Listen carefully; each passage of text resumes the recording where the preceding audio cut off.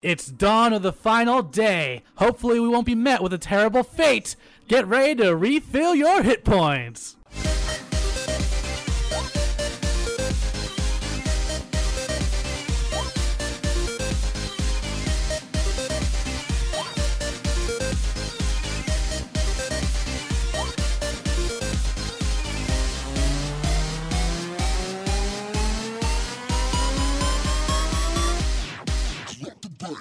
Welcome back, everybody, to the Hit Points Podcast. I'm Matt Acevedo, joined as always by my amazing co-hosts, Emily Rose Jacobson. Howdy. And Naeem B. Stewart. What's up? Not much, guys. Not much. Another day. And another day, we're joined with another really fun friend. Guys, we have an amazing friend. I should have wrote all the podcasts that you do. I forgot to do that. But Blake Schultz, welcome to the podcast, my friend. Woo-woo. Thank you so much for having me. I'm very excited to be here. Another day under the dome, as it were. Yeah, Blake is an incredibly smart person. He's got some awesome podcasts, including Hollywood. Hollywood Already Did It podcast. I butchered that. I still butchered that. Yeah, it's Hollywood Already Did It, which is a podcast about movie remakes, reboots, and sequels, and whether or not we need to be doing that trend. Often the answer is no, but sometimes you get a nugget. And then I do one that Matt was recently on called How Do You Figure, about action figure collecting. We did a great episode about Amiibo. I think it was the second to last one we actually did before the quarantine situation, so it's right up there. And then I do one other one called One More Drink. That's a comedy podcast, and right now we are talking about different first times that we've all experienced. That can range from your first pet to your first enemy to the first time you told somebody you like. Oh my, that's great. Oh, wow. That sounds like a lot of fun, man. It's one of my favorite things. Thank you so much. Thanks for coming on today, buddy. Thank you for having me. I love everything you guys do. I've been listening as a fan, and I'm very excited. Oh my gosh, that's awesome. Guys, let's go ahead. Fans. Oh I know, wow. Fans. Our egos just blow up on this podcast right now. We're monsters. Well, thank you so much. Guys, let's go ahead and do a quick touch-in. Like, how is everyone doing? How's everyone? Doing all right? Yeah, I'm good. As usual, just busy, working in games, and you know how that goes with the development cycle. So it's just normal week to week, busy during the day. But I am, as usual, being able to play some more games, which is fun. So that's great. Em, how you doing? I am doing pretty good. This past month has been really, really crazy with work.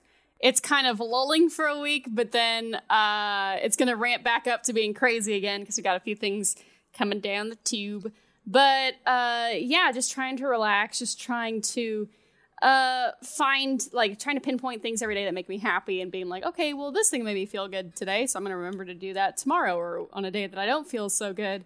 And prepping for a personal BioShock project that I'm going to work on. Like ABC Family, I will be celebrating the 29 days of BioShock leading up to BioShock the Collection's release on May 29th.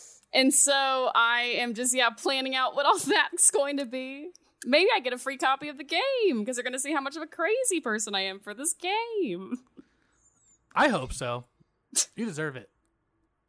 Well, guys, tune in for that because I'm very excited for that. Stay tuned in May. It's going to be great. It's going to be super rad. Blake, what have you been up to, buddy? You doing good? I'm doing all right. As I said kind of before the show, it's a world of relativity. So when I look at kind of myself, I have to go, well, it's good because I'm working and it's all going fine. You know, I do market research for film and TV, so we're kind of crossing our fingers that theaters open again soon and my job can continue to exist in the form that it has. But otherwise, I've just been catching up on movies and TV shows and video games, and I've got my health and everything else. I'm good, man. Good. Everybody around me has been super friendly, and I get to do things like this, so I can't complain. Heck yeah, man. Well, guys, we have a really fun show for you today. It is, time doesn't feel like it's moving, but May is on Saturday, or Friday, excuse me, and it is actually the 20th anniversary of The Legend of Zelda Majora's Mask. We're going to talk about later today in this episode. We're going to celebrate it, but first let's jump into, guys, what have you been playing over the last week? What's new in the gaming world for you guys? Blake, why don't we start with you? I mean, it's all been Animal Crossing. Because right now, I have a Switch and a PS4, and our PS4 is in the communal area of our apartment, which right now with everyone working from home is quite coveted space. So we usually use that for our movies and whatnot. And when I get a chance, I do Resident Evil 3 on it. But this is my first Animal Crossing game, and if you had told me that within a month of its release, it would be my third most played game on my Switch when I rank it by hours, I would have called you crazy. But here we are. I'm now taking all the anxiety I have in real life of if I'm doing as well as other people and putting it into a video game because I see all these amazing islands and wonder, what am I not doing that everyone else is? Yeah. I get to take all the fun of credit card debt and put that into a game. And, it's a fantastic time because all the things I miss and don't miss right now are in that game. Yeah, man. Have you ever done a slice of life game before? Like, because you say you haven't done Stardew or Animal Crossing, but have you done like Stardew Valley or like Harvest Moon or something like that? I did a little bit of Harvest Moon, man, on the N64, so I must have been 10 if I'm dating myself. And not really outside of that. They really didn't appeal to me when I was younger. I think mostly because I wanted the adventure and the roller coaster ride. And when you're a kid and they tell you here's an adult simulator, you don't want to do that because that's what you don't want to become that. The goal of childhood is to fight off adulthood as long as you can. Yeah, man. That's awesome. Well, I'm glad you're enjoying the game. Coming into it, I just have one final question for you on Animal Crossing. What for you, what was the draw? Because I think you're the first person I've met I know there's a lot of people I know out there, but the first person I've gotten to talk to who's never played one before. What's the draw for you? It was honestly a lot of word of mouth. You had kind of been talking about it when we did some podcasts together. My other co-host, Terrence, also was very excited for it, and other things I listened to all were hyped. But there was something very appealing about being able to relax, and I think it came out at the right time where it was very hard to find that escape and that ability to relax and just sort of sit down. Like there kind of are two kind of games during the beginning of COVID-19. One of them was Animal Crossing, which just let me completely forget all my troubles and build a world that I wanted to. Part of the appeal is it's very hard for me to, buy a house and build a game room with arcade cabinets and just go fishing when I want, but I can do all of that here in a very low-stress, low-stakes environment. And the other game is Resident Evil 3, and it feels really good to shoot a virus in the face right now. So those were kind of the things that I'm ping-ponging between. But honestly, part of the appeal was really just trying something new also. I think I knew everything else that I was getting this year. I'd played those games before, and I just kind of figured, why not expand my horizons a bit and see what all the fuss is about? And the fuss is about greatness. That's very true. Well, awesome, man. We'll continue to enjoy those games. I know I've been touching on Animal Crossing, but I kind of hit a little bit of a wall because other games came out, and I was like, I need to slow down a bit because I already paid off my house completely because I played the turnip game hard. I know. Oh my gosh. But it's a problem because I went too fast because I don't have enough furniture of like the same stuff to like make the other 3 rooms into anything. So you now have a shell. When my parents bought their like a bigger house in Illinois, a friend of mine came over and he was like, man, this is a great shell, but you guys don't have anything to put in this right now because you put it all here. Yeah, that's exactly what happened to me, man. And I'm kind of bummed about it. And it made me a little unmotivated to like terraform the town, even though I know what I want to do with my town. I just, I took a little bit of a break. So, but I go in every day just to check for like rocks and stuff. Yeah. Naeem, what have you been up to, buddy? What have you been playing? I've been playing 2 games, one recently as of yesterday, but I've been Final Fantasy VII, been going through the remake, and this is my first time, as I said last week, my first time playing through Final Fantasy VII in general. Yeah. And I gotta say that music in this game is phenomenal. I've so never good. heard a soundtrack before, and it just fully immerses me into that game, and among other things. So I am loving the soundtrack a lot. And the other game I've been playing, I just started yesterday, was Gears Tactics, and I am a huge fan. How's that? Oh man, it's so good. I wrote about it for Geek Girl. It was one of our most anticipated games of April, and I'm curious, to see hear from you how it is. Yeah, man. If you like games like XCOM, it's right up that alley.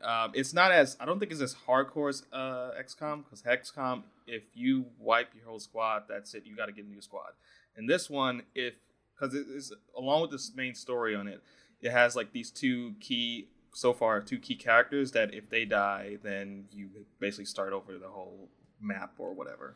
So you got to start over. So they can't die initially. So that's the key difference that I'm noticing already. But mechanically, this game is phenomenal. I am loving how this is shaping up so far. Yeah. So, I have a couple friends. Bert obviously has been playing it. Zach Hyper has been playing it. So I love it. The moment it comes to Xbox, I'll play it, dude. I don't have a PC that could play it, but it's coming to Xbox. It's not. We don't know when. Yeah. Yeah. I don't know when either. They haven't announced. They said it is coming to Xbox, but they haven't announced an actual date yet. But it'll come eventually. I wouldn't be surprised if they do it either right before Xbox One X launches or during Xbox One's launch. I wouldn't be surprised. It's a little more like aggressive too. Like it kind of rewards you a little bit for being a little more offensive, right? Yeah. So far, that's what I'm noticing. As I get more squad mates, because I haven't gotten too far ahead to see the other squad mates. But yes, it's pretty aggressive. I have a chance. Oh my I'm gosh. so bad at strategy games. I'm like, just go, get in there. I'm the same way. I'm a very offensive player. I feel like that in like JRPGs, RPGs, everything. I always buff out everybody's offense stats, and anytime it's like, try this defense move, I'm like, no! Like all my Pokemon are just straight attack. I'm like, why? Why would I do anything else? Yeah, I designed my Pokemon team to be able to hit A lot and not have to strategize. I like the idea of rolling in and just being like, I'm a rock star. I don't know what to tell you. And you're a water star, so Oh, that's a bad pairing. It's reversed. Sorry. Oh my gosh. I meant fire. Sorry. Jeez. Yeah, they awesome, do a good job. They do a good job introducing the player into the game and be well adapted to how mechanically it works in being successful. So I think anybody could just jump in and have fun with it. So. That's great, man. Well, I'm looking forward to that. Nice. Yeah, and it is if you have Game Pass and a PC, it is on Game Pass, so you could just download it if you have Game Pass. So and if you don't have Game Pass, they're doing like a promo right now. You just pay $1 for this month for Game Pass Ultimate. So that's great. Well, dang. Yeah. So you get that and Gears 5 as well as free, right, for this month, I believe. Dang, get on that Game Pass, y'all. Emily, speaking of Game Pass. What games have you been playing? Well, just continue trucking through Animal Crossing. This week, I bought a lot of turnips. And so, like, the previous times, I've only bought like a few turnips and like, let's just make sure this works. Or let's make sure I have good prices. But now that it's like, you're going to find people's islands via social media, like, who has the best turnip prices. I bought a lot this week. Now I have, like, I'm sitting on a nice $300,000 cushion. So I just paid off my most recent house expansion, which is nice. But I don't have enough to pay them all off, Matt. You're going to be so mad at me. Monster. My turnips were $5.81 yesterday. Oh, dang. I goofed and forgot to buy turnips this week. And my friend today had turnips for like $5.94 or something. I went to their island. They had a very nice island. Wait, so can you all explain how these turnips work in terms of like? Yes. Is it like it is the stock market? It's Okay. STALK, the stock market. So like, basically, you buy turnips. You buy turnips on Sunday. They're usually at a set price. It's usually kind of around like 110 to like 80. They can vary between like that price. And you buy them in sets of 10. And then throughout the week, you will get 2 turnip prices, one in the morning, one in the afternoon, from Timmy and Tommy. And the goal is to, like stocks, buy low, sell high. So you want to hopefully have turnip sales you want to hopefully buy turnips when they're low. Like and 91, 90-ish. Yeah. You want like 90-ish. And then once they're high, like you want to try and find a day or go to a friend's island who is selling, who has Timmy and Tommy buying turnips for like 400 bells, 500 bells, 600 bells. So you're making almost a 6 times profit on those turnips. Yeah. I bought Wolf of Wall Street on the island. 100%. It reminds me a lot of when I played World of Warcraft. They have a big auction house system on that game, and before it would be just by server, but nowadays with the recent additions, you can do it. You're cross-platforming through amongst servers, selling and buying stuff, and it's on a dramatic scale. But this reminds me of that. So yeah, it's interesting. Yes, and I've been doing that, and then today I finally, it took like 4 hours for it to install the other night, so I didn't have time to dive into Fallout 76, but earlier today I officially dived into Fallout 76. It's interesting so far. Literally, I've never been a big online multiplayer gamer person. The last one I really did hard was like RuneScape, but even when I do games like that, I tend to like to be on my own, to kind of do my own thing. But, so it cracked me up as immediately as I exited the vault, I ran into 2 human NPCs, which I can assume is from the Wastelanders expansion. So it's interesting.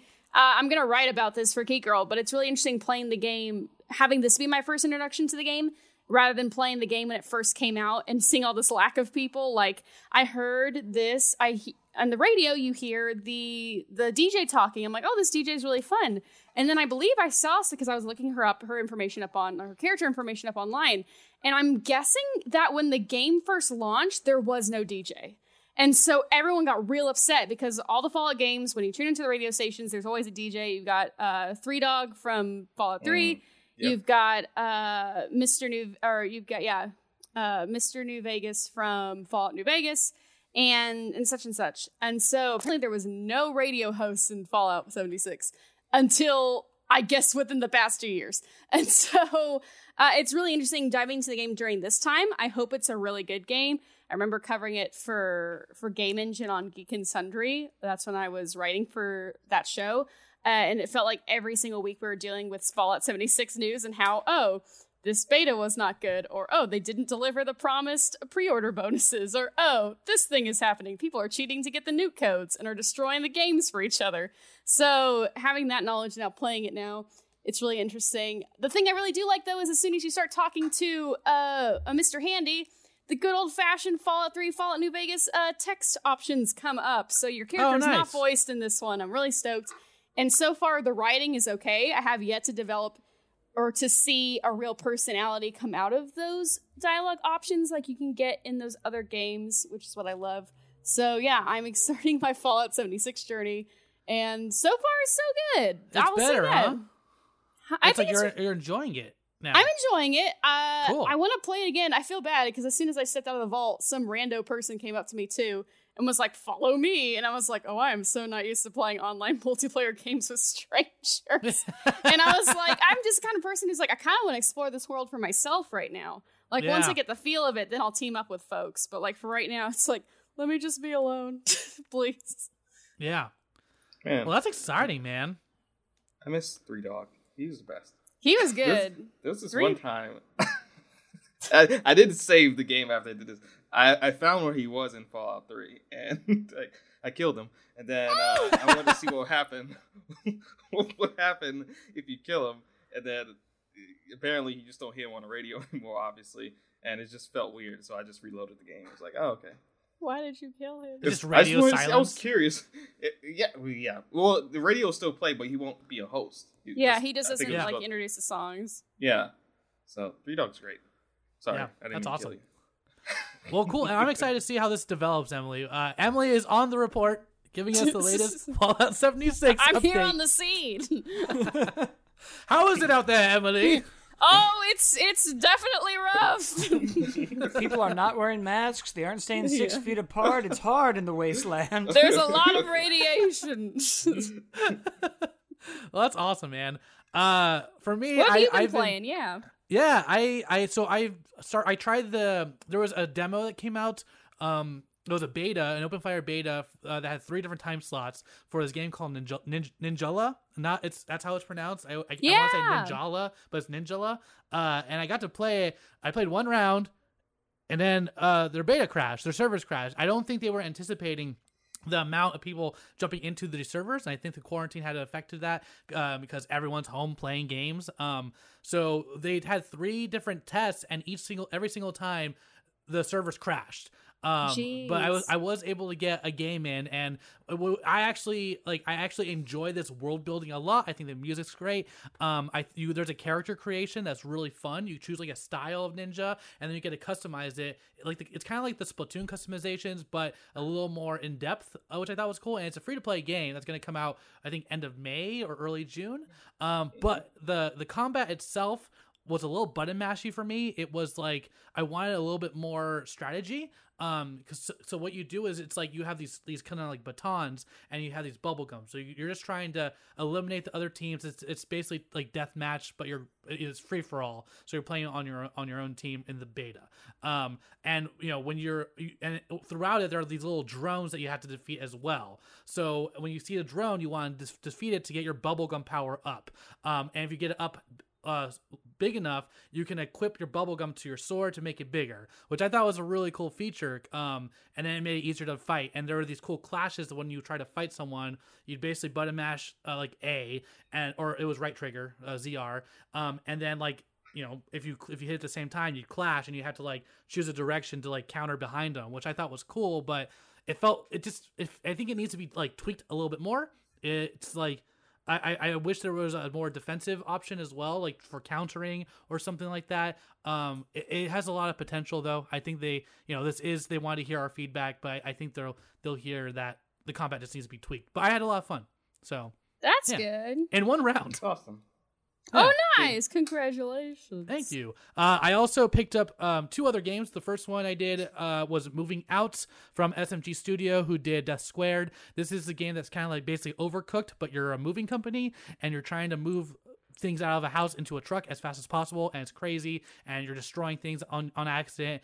And it's a lot of fun if you're playing with someone next to you. Unfortunately, I bought it because I tried to play with my friend Minzui, but there's no online feature, which is like such a bummer.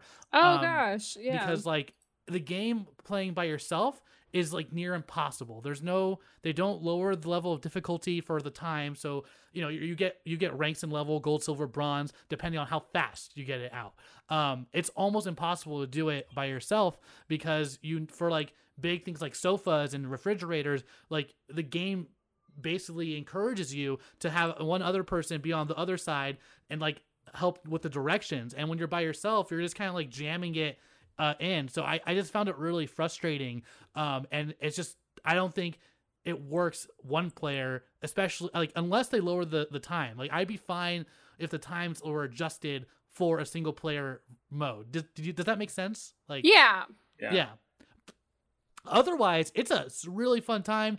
I got to play a little bit with Katie, and Katie had a lot of fun. And with 2 players, it's fantastic. But 1 player, I was really disappointed in that, and I was really bummed that there's no online feature. Maybe they'll add it. So, yeah. So, if you don't have anyone living with you right now, I wouldn't buy it yet. But like Blake, you got a lot of roommates. Like it's a really fun couch co-op game. That might be perfect. Yeah. Especially because all 3 of us here are in that industry, and I think it would be in that weird cathartic way of like, let's emulate being a PA and get all this out as quick as we can. Like on concept, I'm like, well, that's a very sweaty time, but in a video game, that could be really fun. Yeah. And if I'm breaking stuff on the way, I'll just pretend it's certain directors' sets that I've been on and just... Yeah. There's like hidden objectives for each level too. Like one of them was break all the windows, and you're literally jumping through the windows to grab like a chair and throw it across the room. Without a meal penalty. That's a great objective. So if you have roommates, like I think you'll have a blast with it. Check it out. If you live solo, don't even bother with it yet. And then the other game I've been playing a lot of, it was kind of a spontaneous buy. I got Trials of Mana, the Square Enix game. That's a remaster of the old SNES game that only came out in Japan, but was recently released on the Secret of Mana collection, which is the first time it was released in America, which is the SNES version was released, if that makes sense. And then a month later, they released the remaster of Trials of Mana. So I heard that. I never played a Mana game, so this is my first time. I heard that it is basically literally like a remaster of that game. So like everything is basically the same, but it's a remaster. The game though is awesome. It is so much fun. It's the game I've been playing when I can't play Final Fantasy, and it's the game I can kind of mindlessly grind. It's an action RPG that you get to pick 3 characters out of 6. 2 of them, their stories line up, so you want to have like 2 of them that like line up and, you know, bring a third person that has a different side story. But it's just a lot of fun, dude. It's not hard combat wise. It's pretty simple. I would say the difficulty probably spikes at the end game, but I'm almost done with it and it feels like pretty simple. But I think there's something to the simplicity of it and to the, you know, the world building and the characters and the music that just really, it's really, really addicting. So I'm really thoroughly enjoying that game, and the story's a lot of fun. Basically, there's 3 bad guys, and like 2 of the heroes are dealing with one of those bad guys, and you're like kind of working together to like help each other. But the mana tree is like the mana's being depleted in this world, and you're trying to, you know, collect all these spirits to help you retrieve the sword of mana to like stop the mana tree from losing all of its mana, and all these monsters from rising up again. So it's a really good time. Highly recommend it. I'm loving it. So dang, yeah. You've been crushing games this week. Thanks, man. It's been good. I started doing push-ups in between things and going on walks, and it's been making me feel a lot better. Yay! Yeah, man. So that's what we've been playing, y'all. If whatever you guys have been playing, let us know at refillyourhitpoints@gmail.com and hitpointspod on Twitter. But guys, let's get into the news. It's been a fun week. Interesting week. Good and interesting, I would say. Let's go ahead and start off with The Last of Us 2 news that leaked this week. For those of you who don't know, The Last of Us was indefinitely delayed recently because of coronavirus, but there was a major plot point that none of us have looked up because we don't want to see spoilers, but there's a major plot point that was released along with some video game footage from a disgruntled Naughty Dog member. That is the rumor. That's from a disgruntled Naughty Dog member. No one, Naughty Dog hasn't confirmed it, but that is the rumor. And because of that, Sony has gone ahead and announced the release date of June 19th. And my question to you guys is like, how, like, does this kind of leak, does it do more harm to the people suffering from constant crunch, or do you think that like the people who are like working on it right now, like they're okay with it?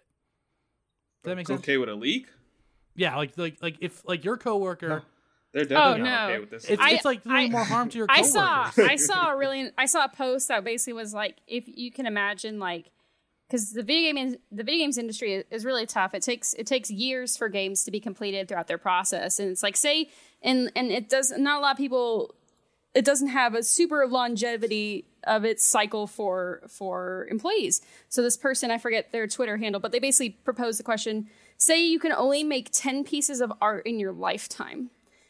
They're very precious to you. You put a lot of hard work into them with other people, and then all of a sudden, one day, one of them is released before it's even finished, and then everybody has to talk about it, and everybody has their opinions on it. And it's a thing that, like, you care about and you love so much. Like, that hurts. I think, I don't know about you, Naeem, but, like, for me working right now during this time, it's been super duper hard just due to, like, I have to access my computer from the work building itself, and that causes it to be slow, and there's all these, COVID has caused all these delays on our site, and all these frustrations with people, and I'm dealing with it, and it's really, really stressful. So, and I can only imagine crunch right now, too, having to work from home, not having the facilities that you need to complete games like you're used to having.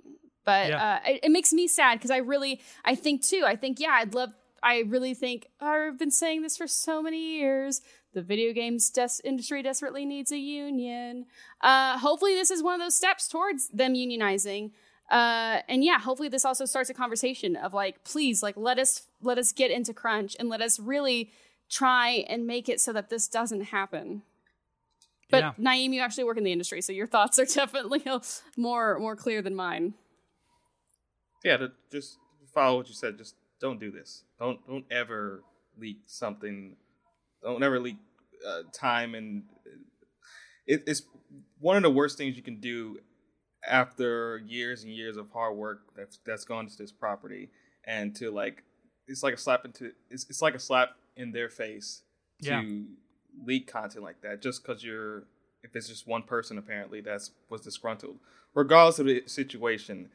Don't ever do that because it has long-term effects on not just only the company but other ramifications from other entities that are tied to this as well. So also, I imagine like that there's got to be a huge if you when you're under NDA and stuff by breaching that's got to have huge consequences. There's going to be a lot of consequences for this person that has leaked this apparently. But it sucks. Don't do that. Yeah, and it sucks too because I know Adam and Zach talked about this. I think maybe even with you, Matt, the beginning of this quarantine lockdown with just studios shutting down and just the whole idea of do studios give their editors and give their employees cuts of films onto their own computers to work on during this time. And it's stuff like this. This is the worst possible case scenario. These are these leaks that can happen. And no studio, nobody wants this. Yeah. Blake, I know you work in the industry as well. I'd love to hear your input on all of this. He works in the film industry, but it's similar kind of handling of things. Well, and it's funny you bring up kind of that side of it because I think overall, whenever there's a leak, it's detrimental to everybody. And we at our company have gone through so many hoops of we've done a screening and somebody tweeted about it. We did a screening and somebody stole our questionnaire. There's a lot that I could speak to that I unfortunately can't because I don't want to risk my own well-being, even if they are more public leaks that have happened. But there's nothing worse from the filmmaker's side, from the artist's side, and I can only assume that it's the same from the game developer side, from a consumer getting your work, your content, not in the way they intended it to be. A big thing we do when we do our screenings is this theater worthy? Is this worth seeing in a theater? Is it worth buying a $25 IMAX ticket to see? And if something like the new Halloween movie gets all of its plot details put online, that's detrimental emotionally and psychologically to the people who worked on it, who tried to present you something in a specific format, and that's now robbed of them and of you. I also look at all the people that really worked on it and put time into it and how much it affects them, even if it's like a little thing of, well, we wanted them to go on this story and this journey and they don't get to see it the way they meant to. Yeah. And it's a very weird time for that leak because I know so many people in the film industry, kind of what they're weighing right now, a lot of the news is, because of the success of Trolls 2's video on demand success, it did better on demand in 3 weeks than Trolls 1 did in its entire theatrical run. So they have since decided to release everything day and date, VOD and in theaters. And of course, AMC is mad about that, and they're not showing Universal movies. But when you kind of look at it this way, the distribution for video games hasn't really changed. So I don't really know, and maybe somebody else can speak more to this, how that supply chain affects it. And I wonder if this leak was somebody trying to get Naughty Dog to pick a date and get it out. And because even when they did the indefinite delay, they said it's done and we're just trying to figure out the best way to do this. So if there were any good intentions behind it, I feel like it's washed away by all of the negatives. Oh, yeah. The negatives, and people I was seeing on Twitter as well that Naughty Dog people were saying that Twitter and people online and Reddit were already judging the game based on the leak, and they're like, that's not fair, because like, look at the first game. It's like they go from point A to point B. Like, that doesn't tell you anything about the game.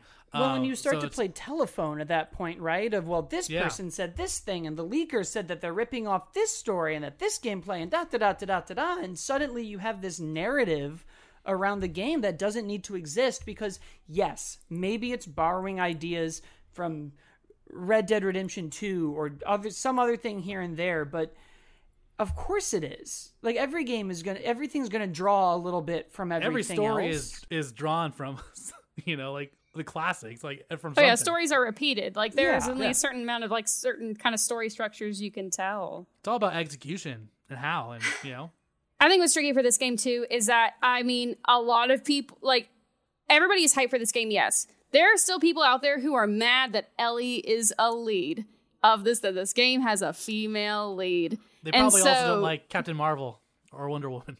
Yeah, but like, and that's frustrating too, because these kind of leaks just give fuel to that fire to be like, oh well, this happens in the game now, and so I'm really not gonna da. And you just don't want to. You're like, oh no, please, no, not the gasoline, no. And so I think to anyone listening, like, it's really hard, because I've heard of friends whose Twitch chats are now being bombarded with The Last of Us Part 2 leaks. These leaks are popping up everywhere. Yeah. So I'm worried too. If we talk about, if we mention this on Twitter, there might be people who pop up and share leaks. I mean, never forget, Adam was checking the Hyper Hero videos upload in line to see Avengers Endgame, and someone jumped in the comments of the live video and said Scarlet Witch dies, and he saw it, and I've never seen Adam Havok get so mad in my life before. So I think just common courtesy, try to avoid these spoilers, and if you see someone sharing these spoilers in a very aggressive way, in a not helpful way, just block it, report it, stop it. You know what else you could do is, and I don't know if Twitch has this feature. Naeem, maybe you could speak to this. But similar to what I did on Twitter, maybe I should mute Last of Us and Naughty Dog until. You can't do that on Twitch in chat. That's last time I checked, I don't think you could do that. You rely on your mods pretty much. Yeah. So yeah. I mean, you can actually no, you can ban words from popping up, but it's morely relying on your mods as well on top of that. So well, I would recommend doing it on Twitter anyways. It's know, and just don't Google search the words Last of Us, because you never know what autofill is gonna do. Oh Matt, we this was years ago now, but we had a big leak the night of The Last Jedi, and it was my job to try to find this leak for the movie, and I found it. And the next comment the guy posted was Last Jedi spoilers, and I just went into that movie crossing my fingers that half that stuff didn't happen. But so it affects everybody. It also, if I may, I never get to talk about this. If there's a leak on a movie, it's my whole day. I don't get to do any of the other important work that I need to do. So you're ruining a lot of people's time when you do that. Don't leak things. I remember it's been a bit since it happened, but I remember when the Wolverine movie was leaked when it wasn't finished, and that was such a big deal because it put the movie in a bad place, as well as the people the artists that worked on it in a bad place as well, because it just left a bad taste in everyone's mouth, because even though the movie was subpar, it just made it even worse for people wanting to see this film, and it actually, I think it bombed probably. It made money, but it was critically panned. Right, yeah. So just, stuff like that, it just does not help. It just makes everything worse in terms of trying to get these properties out. It's unfortunate. Yeah, well, guys, let's move on to our next topic, which has a kind of like an opposite kind of thing from Cooking Mama. It had an opposite kind of problem. The game Indivisible from Lab Zero Games, from publisher 505 Games, which is the people who made the game Skullgirls, which is like a really fun kind of cult classic fighter. Their game Indivisible was released early on the Switch today. It's already been out on other consoles, but it was released early on the Switch today, to the developers not knowing. Developers didn't know about this, and the game that was released that you can purchase for 20% off on this eShop right now, it is not the full game. It is not the finished game. It is an early product of the game. The publishers put the game out, so 505 Games put the game out, but the Lab Zero Games had no idea that this was going to happen. So this is an interesting thing. I've never seen something like this happen before. I kind of wanted to throw this to Naeem to see, how does this happen? How is there not communication between the publisher and the devs? This seems very, very strange. And yeah. So what I was reading the article earlier, and it was saying that the Switch version was handled by an external studio. I believe that's what it said. That being said, still, that's just poor communication. That's probably the worst thing well, not the worst thing. One of the worst things you can do to have your development team discover on Twitter that their game is released. And I have never gone through that personally, thank God. But yeah. I don't really have much to say other than that's just terrible communication. And I'm pretty sure a lot of people somebody will be reprimanded for it. So. Yeah. And here's the game that is out is playable and is, as the developers say, it's pretty, like it's pretty polished still. It's just not, it doesn't have a lot of the features that the main game has. So there's not, just like some things are different. There's not extra like boss fights and stuff like that. It's just missing. It's not the full game. So it's just real weird. I don't know, Emily and Blake, I don't know if you guys have heard anything about this. Oh man, I'm sure that this is like, as someone who's worked with like in a number of places where communication is key but is often lacking, this is so totally like just a big old communication error. Somebody forgot to look at a calendar. Somebody thought this was okayed. I don't even know how I got that far to do that. You'd be amazed. I mean, who knows? Maybe it was like, hey, you got this version for me? Yeah, I do. Great. We still set on this day? Okay, awesome. And that person maybe misunderstood that as, great, I'm going to load up this version to be released on the Switch, not knowing that it was not the finished version. So yeah, I mean, I feel bad. I feel so bad for that whole department right now who is having to deal with this fire, because I'm sure that is just the worst right now. I'm pretty sure there's plenty of emails that you're supposed to be CC'd on that to follow the chain of what's going on. I don't know how it still got that far to be able to release the game to public. You know what? It could have been, I don't know about games, but sometimes like with companies I work for, sales or announcements are told to, especially someone in social media, I get told like the day before things happen. By the way, we're going to do a big old sale tomorrow. It's going to go the whole month. And I'm like, great, I need these assets, or oh gosh. And like, it just, sometimes I think there's just miscommunication, or people are like, oh, well, I'll just tell this person whenever we're done, not knowing that the other people's departments like depend on those like longer time frames, announcements in advance and whatnot. So I'm sure it's just a big old communication thing. Oh, it's a real Mrs. Doubtfire situation. Somebody was at one table and then ran in a costume to a different table, and they told one table the wrong information, and the game got released. It has the same sad ending as Mrs. Doubtfire because the kids lose. But oh gosh. But it still has a hilarious scene with Pierce Brosnan. Man, it really does. Guys, let's move on to some good news that happened this week. Today, there was an 8-hour live stream from artist Code Abdo, who is also known as Boss Logic, and towards the end of the stream, it was revealed that this is actually the promo and for the new Assassin's Creed game, which is Assassin's Creed Valhalla, which is dealing with Vikings. That's really cool. I kind of caught. I did not expect that. It was like right before we did this, I saw that. I was like, oh my gosh. If you guys look at the graphic, I sent it to you guys. It is the final image that was shown is a Viking holding an axe. On the left side is Viking ships. And it's kind of like a darker tone. And on the right side is kind of a brighter tone with Vikings fighting. Just what are those, knights? Just like knights at a castle. So it'll be interesting. This piques my interest a lot because, from my understanding of how Vikings are or were in the past, they're not usually stealthy. They're like up front, bashing things in. So it'll be interesting to see how they're going to do this. Look at Hellblade, dude. Just like super in your face. Yeah. That's kind of one of the things I'm excited about, though, because we've always When Assassin's Creed came out, I was working at GameStop, and I vaguely remember the promise being that every game was going to be like super different. We were going to get like Prohibition assassins and all these times that we never did, and we're finally kind of doing that. We're finally not just in like a white robe hanging out doing the same moves in a different decade. Yeah. And now I'm like, this character is going to move so differently from every other character we've played as. And that's where I'm like, oh, this is going to be so interesting to watch how we change the mechanics of this to fit this new time. Yeah. And I know my question, and I kind of want to throw this to Emily, is do you think that they're going to bring back the mechanic of choosing to play as a man or a woman like they did in Odyssey? Oh, I hope so. Let me play as a lady Viking, please. Cassandra was great, but then again, like Odyssey, the story made sense with the, like, if you haven't played Odyssey, slight spoiler, like, it's your sibling. And so the boy or the guy, the male or female avatar you choose as, they're related.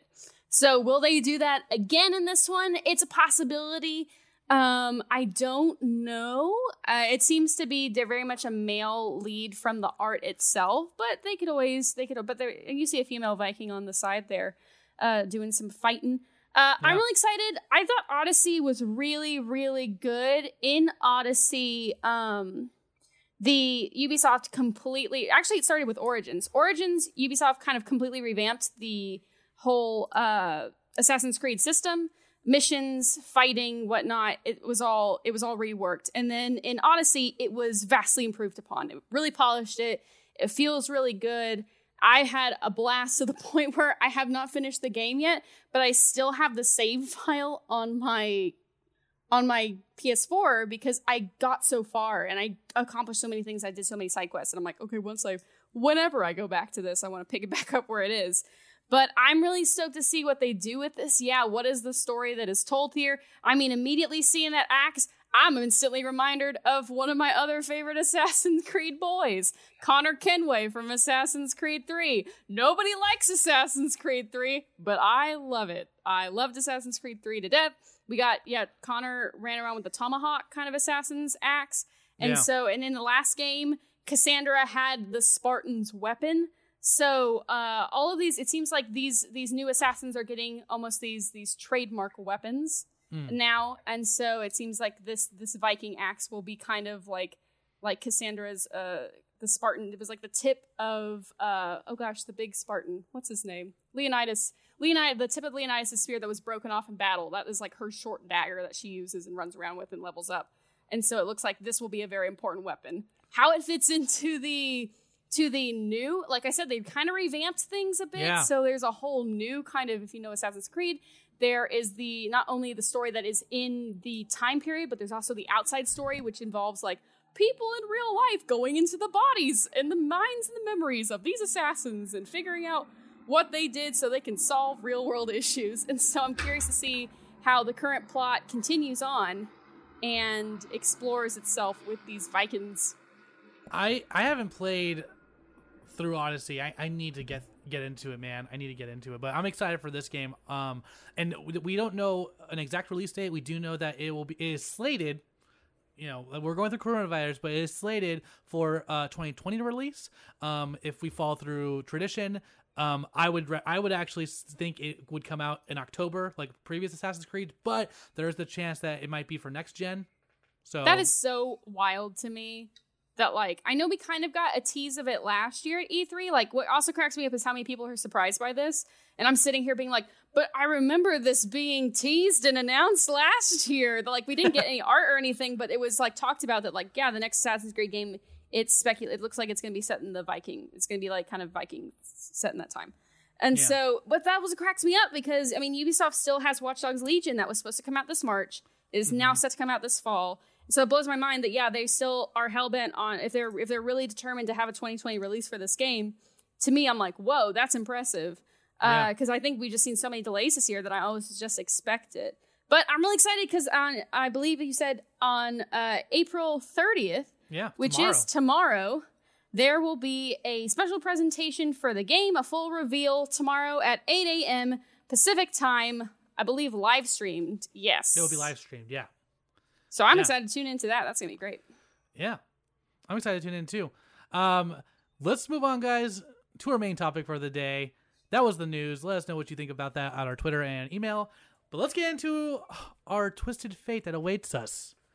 The Legend of Zelda Majora's Mask 20th anniversary. This game came out April 27th, 2000. It was directed by Eiji Aonuma and Yoshiaki Koizumi, and was produced by Miyamoto. And this is probably the darkest Zelda game to come out. And I think for a lot of people, this game was a bit of a shock coming after Ocarina of Time, because Ocarina of Time had the sense of adventure, and everything was like so grandiose and open, while this one is very much more bleak and deals with very dark themes. So I'm very excited to be talking about this with you guys. Let's go ahead and open it up. What was your guys' experience with this game? What do you remember about this game? Let's start with Blake. I remember a lot about it. It's my second favorite game of all time. So it's one that I try to do once every other year if I get a chance to. But when I was 11, because I'm in my 30s now, and this game had just come out, what I remember so vividly was playing the demo at Target, back when Target had kiosks with N64s and there'd be an arcade-style line behind it. Oh, yeah. And seeing images that I had never seen in these games before. Epona gets stolen, Link gets whooped right away. And I remember going to my friends the next day in school and telling everybody, the horse gets stolen, you get knocked down, you're in this twisted, weird forest, but you've already got the shield. They don't start you with the wooden one. You have everything you need, and it's just so creepy and ominous. And I remember nobody reacting to Epona getting kidnapped, and it drove me crazy. I remember everyone just saying, oh, well, like the horse, so what? I was like, what do you mean, so what? Your best friend got stolen. These were all children who had never lost a dog and didn't have to spend all day putting up flyers. They did not know the pain of losing a kid, but... an animal. An animal's essentially it's very hot in my apartment. Yeah, that makes sense.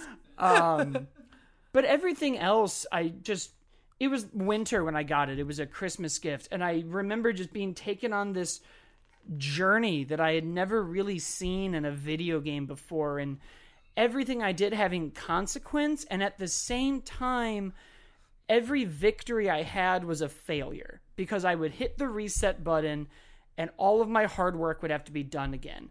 And I remember being a kid and that blowing my mind narratively, that I just couldn't win. It reminded me, it's a bad movie, but it's a good reference. Ben Affleck's Daredevil, he's sitting down and going to sleep and he can hear the woman getting attacked.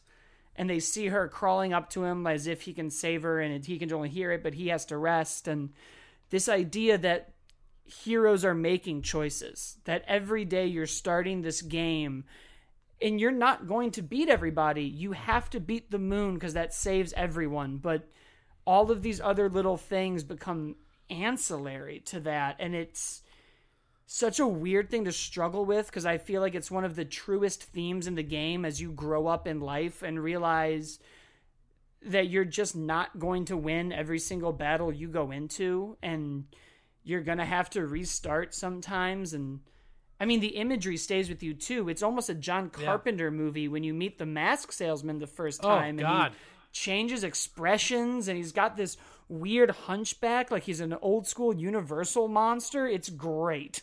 And every time that, for me, there's the imagery of Link whenever he puts on a mask, he's going through excruciating pain every single time. But he has to keep going because he has to stop this from happening. Well, and It's suddenly insane. there's a weight added. Whenever you're a new character, you're somebody's son or their father or a bandmate. And like there's a literal scene where you have to tell a child that you're not their dad. That's so hard. Yeah. All the different masks, man. It's like, it's all whimsical. It's like, oh, cool. Like I can swim. I can breathe underwater. Like I can shoot Deku nuts. But you see Link go, it's like, at what cost? It really At feels what like Tim cost? Burton got hired to do an Amblin movie in the 80s. Back, before Dark Shadows. I'm talking like Batman Returns, Beetlejuice, Tim Burton. and like Goonies 80s action. That weird combination of dark and lightheartedness that just really clicks. Yeah, absolutely. Emily, what was your first experience with the game? This game scared the hecky out of me as a kid. Like, yeah. I adore Ocarina of Time. That's one of my favorite. I think right after, I think it's right now for me, it's tied with Breath of the Wild. I love both of them so much, but I have so many fond memories of Ocarina of Time. And in this game, you really didn't get Ganon. You really didn't get Zelda. You got scary moons, scary math sequences, depressing storylines, depressing themes. And I don't think I've completed it to this day because I would always borrow it from friends. Yeah. And it was so hard for me to complete because I was like, this game stresses me out.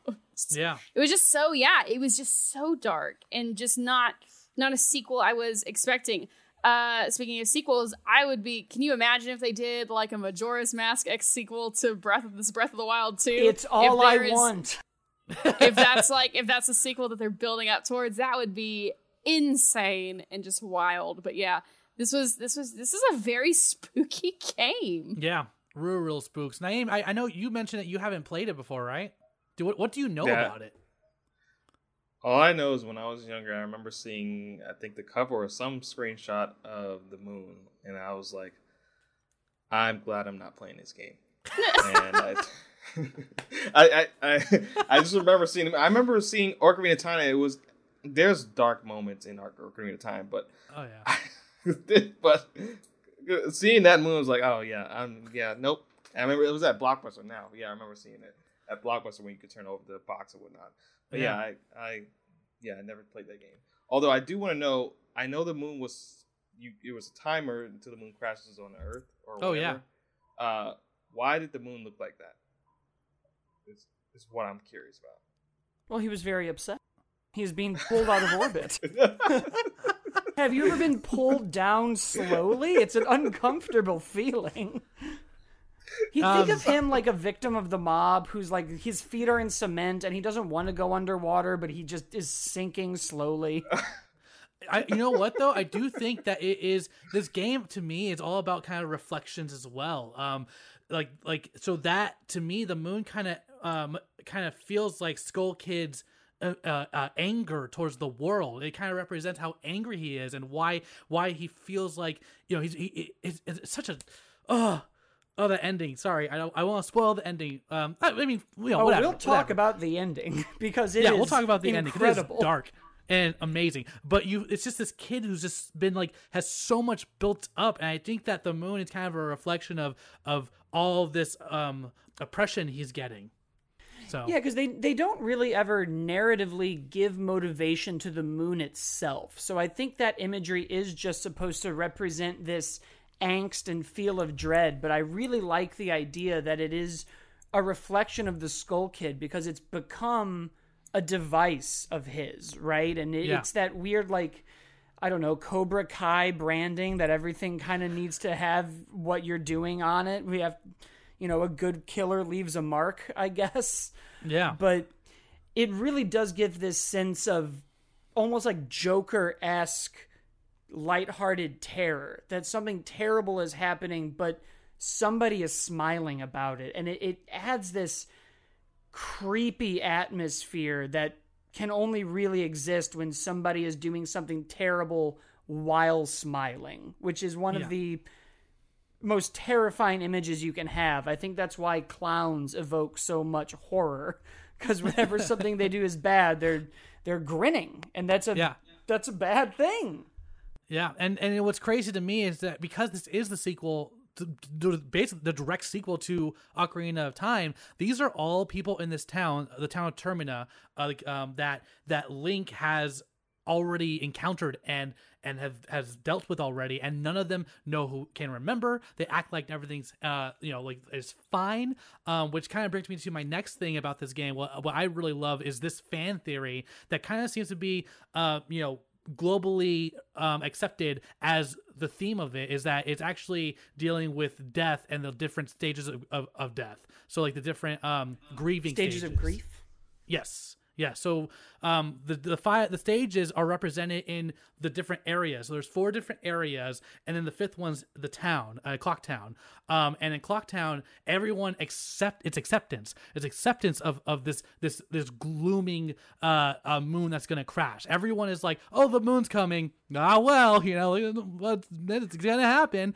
Then there's the Goron spirit, which is I can't remember the exact moments, but the Goron spirit represents. I think it was denial, because he didn't want to accept that he was dead, right? The ghost.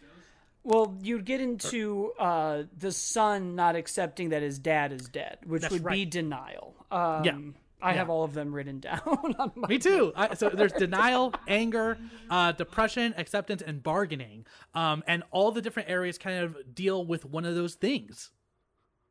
Which is just, oh my God. I love it. For a Nintendo, I gotta say, for a Nintendo game, I don't think that it's like that's something I would expect to see out of like a Sony game. I personally don't expect this out of like an early Nintendo game. You know what I mean? No, not at all. Because I think when you imagine Nintendo, you think a little bit Pixar and Disney and this magic, but I mean, I guess if we really broaden Nintendo's scope, right, the Metroid games are all about isolation and these Ridley Scott horror death traps that you're about, and you get into things like Earthbound that we're dealing with the final act having this imagery of the womb, if I remember right. I picked a reference I don't know that well. Or even like Kirby, like all the final Kirby seems like all cute and cuddly, and then the final bosses are usually some sort of nightmare thing. Yeah, well, exactly. That's always a very, like, evangelical, end of the world. We're going to come at you with this giant creature, and you're the only thing standing in its way. And I think even things like Mario RPG, or whenever they have a chance to build out these characters, they usually add these kind of sad themes behind them. Even when Bowser finally gets characterized, it's always just this kind of pathetic, sad dude who just wants like friends and attention, and you feel bad. Like or even like the Pokemon games. I mean, Silver and Gold get into selling Slowpoke tails and this kind of weight of right and wrong. So I don't think it's uncommon, but I think Majora's Mask did it the best because it left so many things up to interpretation. It put you in a world. And it really wasn't until I was an adult that I heard about the stages of grief theory. And I remember driving on the 101 and hearing that on a podcast and swerving my car out of just, oh my God, it all makes sense. It felt like that scene in Fight Club where it's like, well, it was on the tip of my tongue, but we just gave it a name. Like, here it is. One of my favorite mechanics about this game is the time feature, because every single time you reverse the clock, now, I don't know if you know this, but, you have 3 days. At the end of 3 days, game over. So you have to reset the clock at any point. But you get this. The game is so stressful. Real time days. There are 3 days. I think the internal clock is like an hour, right? Yeah, if I remember right, it's 60 minutes. I always slow it down and speed it up, so I don't know off the top of my head. But yeah, it's about an hour or so before it all comes crashing down. It's like a proto Pikmin, right? Like you have a timed. Expect the kids to play this. What's up? I was saying they expect the kids to play this game to know all this, dude. But as honestly, an 11-year-old who played this game, dude, I did not know because I never owned it. For me, I always rented it from Super Duper Video, which is our local video store. Rest in peace, Super Duper Video, and Blockbuster. But I always rented it, and the time mechanic confused me. I didn't really know what I was supposed to do, especially when I'm starting over every time. But I actually didn't beat that game until the remaster that came for the 3DS. And I 100%ed it, and I was in college, I think, when that came out, and it was beautiful. It was beautiful. So I didn't play it fully through until within the last 10 years. So, and it was still really hard. So my question for all of you who have played the game is, this game has a lot of crazy things going on in it, but there are a lot of really, really great moments. Happy, sad, scary. Like, I want to know what's one of your favorite moments from the game? Em, why don't we start with you? Oh gosh. Like, give me a second. I need to recall. It's been so long. Okay. Then I can say mine real quick. For Okay. me, one of my favorite missions. It's just such a. Oh man, it's such a bummer of a mission, but it's a side quest that you can do in Clocktown that sends you all around Hyrule. It's on multiple time, it takes a long time to complete, but it's this wedding mission where there are this couple that are trying to get married in this town, and once you finally you go through time and get everything that they need, you get them to be married at the last, literally, you have to wed them in the last minutes, because that's the only time you can do it, is in the last minutes that this moon's coming. And it's just this it's so sad, because it's these people that love each other, and you finally get them to fulfill a bond, and they know that death is coming, but they're okay with it because they have officially gave eternal love to each other that made them accept this fate, because no matter what's going to happen, they're going to move on together, and it's just it just hits you, man. It hits you. Yeah, that's probably the most heartbreaking side quest, because it's the one that you put the most work into, and then if you actually want to save the day, you have to undo it. It kind of feels like if you've ever worked a job and you do a lot of work, and then at the end somebody else gets credit, but you still get a paycheck. It's not the same. Oh man, yeah, because you have to reverse time, because and then they forget. It's so sad. It's so good. Blake, why don't we go with you next? What's your favorite, man? I've got a couple that I listed, but if I'm being really honest, and I'm going to speak through the eyes of 11-year-old Blake, who was enamored with the new Pokemon that were added and falling in love with this game on a cold Chicago night, the first time you see those aliens when you're getting your horse back changed my life. So that was such a weird those mission. of you playing at home. Incredible, because in what Zelda game have you ever been how am I gonna get my horse? And someone's well, we're being attacked by aliens, and maybe if you can beat the aliens, we'll give you a horse.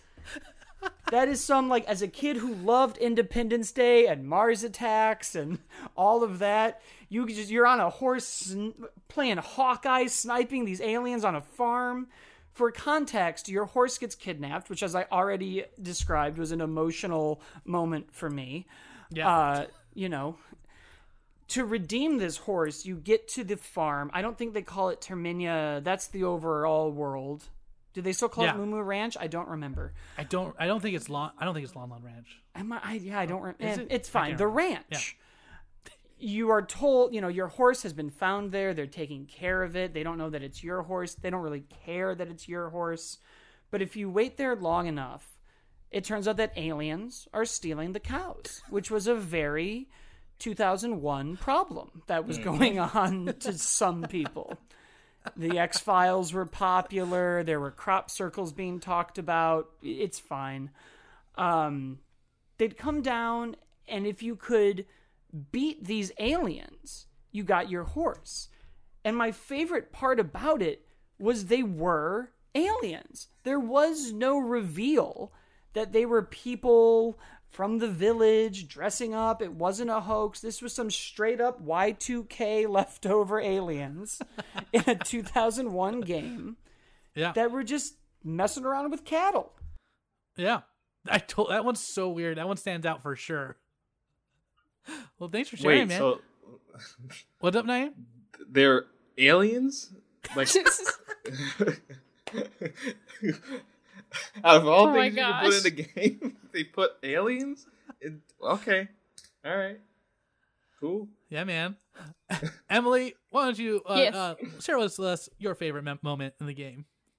I think the one that just sticks to me because it was just so sad and stressful as a kid was getting I had to because I knew it was associated with the mask and I just couldn't remember which one, so I had to look it up real quick.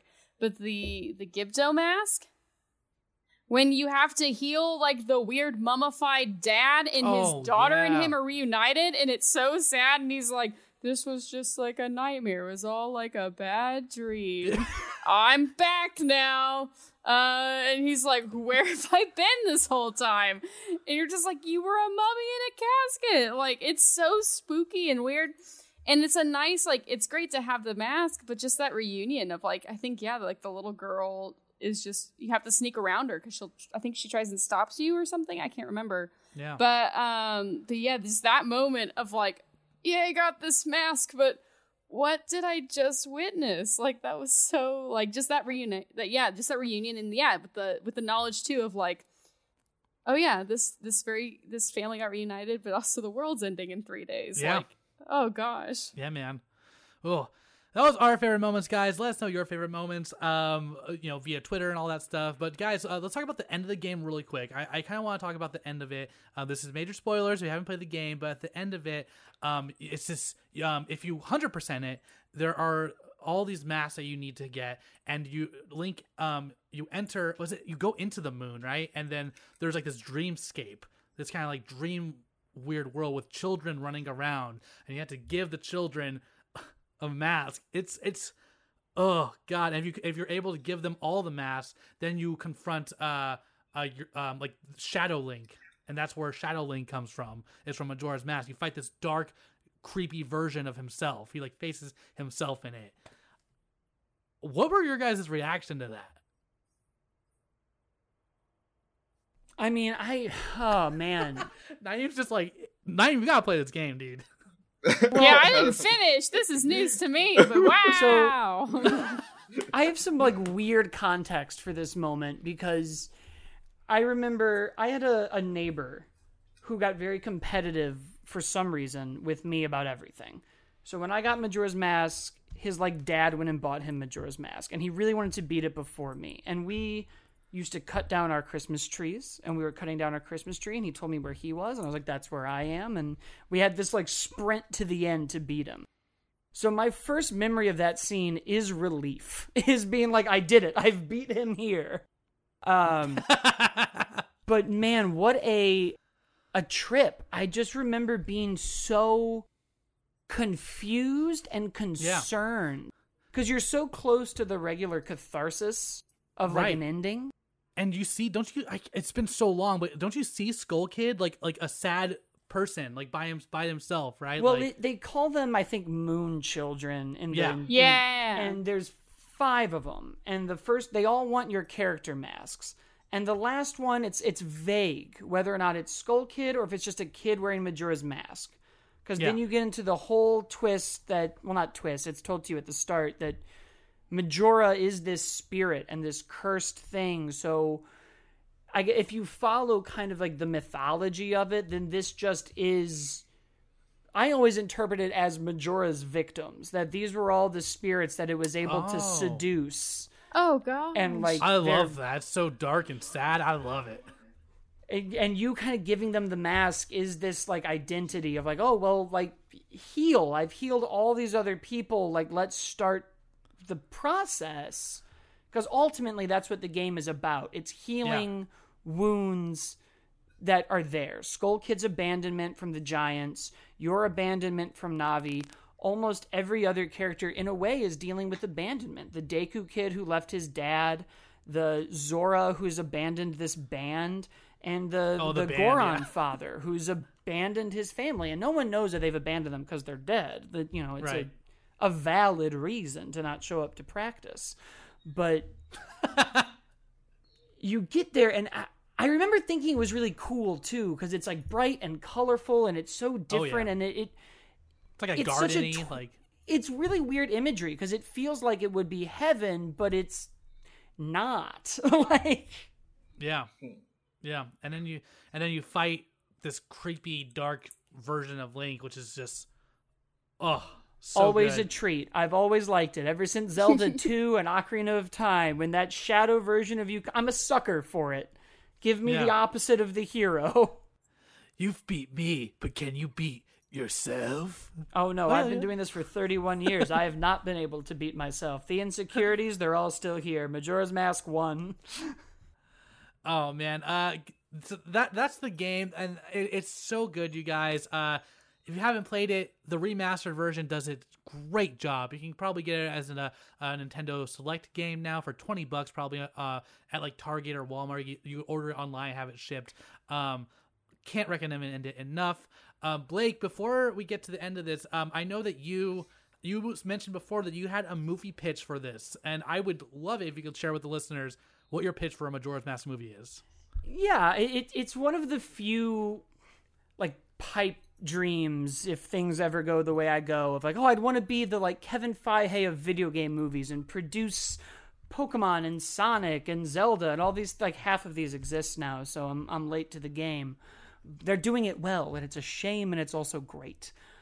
But I always have seen Majora's Mask, if there's a big like MCU type timeline of it really being the Winter Soldier of that franchise, where we get a little bit more serious, we get a little darker, it kind of gets away from it. But I kind of mentioned before this Amblin adventure, Tim Burton-esque horror, and I really think back to the like 1930s Universal monster movies that were more, I'll say, horror adventure movies, a genre that doesn't really exist anymore. There's not a lot of, I guess Stranger Things is the closest. It's like scary, but it's fun.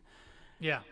And I think if you kind of play the game straightforward, you would definitely need an almost Star Warsian intro of Navi talking and leaving. You need to make it very clear that the reason we're going on this journey is to find a friend, to find somebody who was there for you, who's abandoned you. And I think that's something everyone's gone through. We've all gone to college. I've been on both sides of this, right? I've had friends leave me, and if you talk to my friends back in Chicago, one day Blake got on a plane and didn't say bye, and now he's in LA.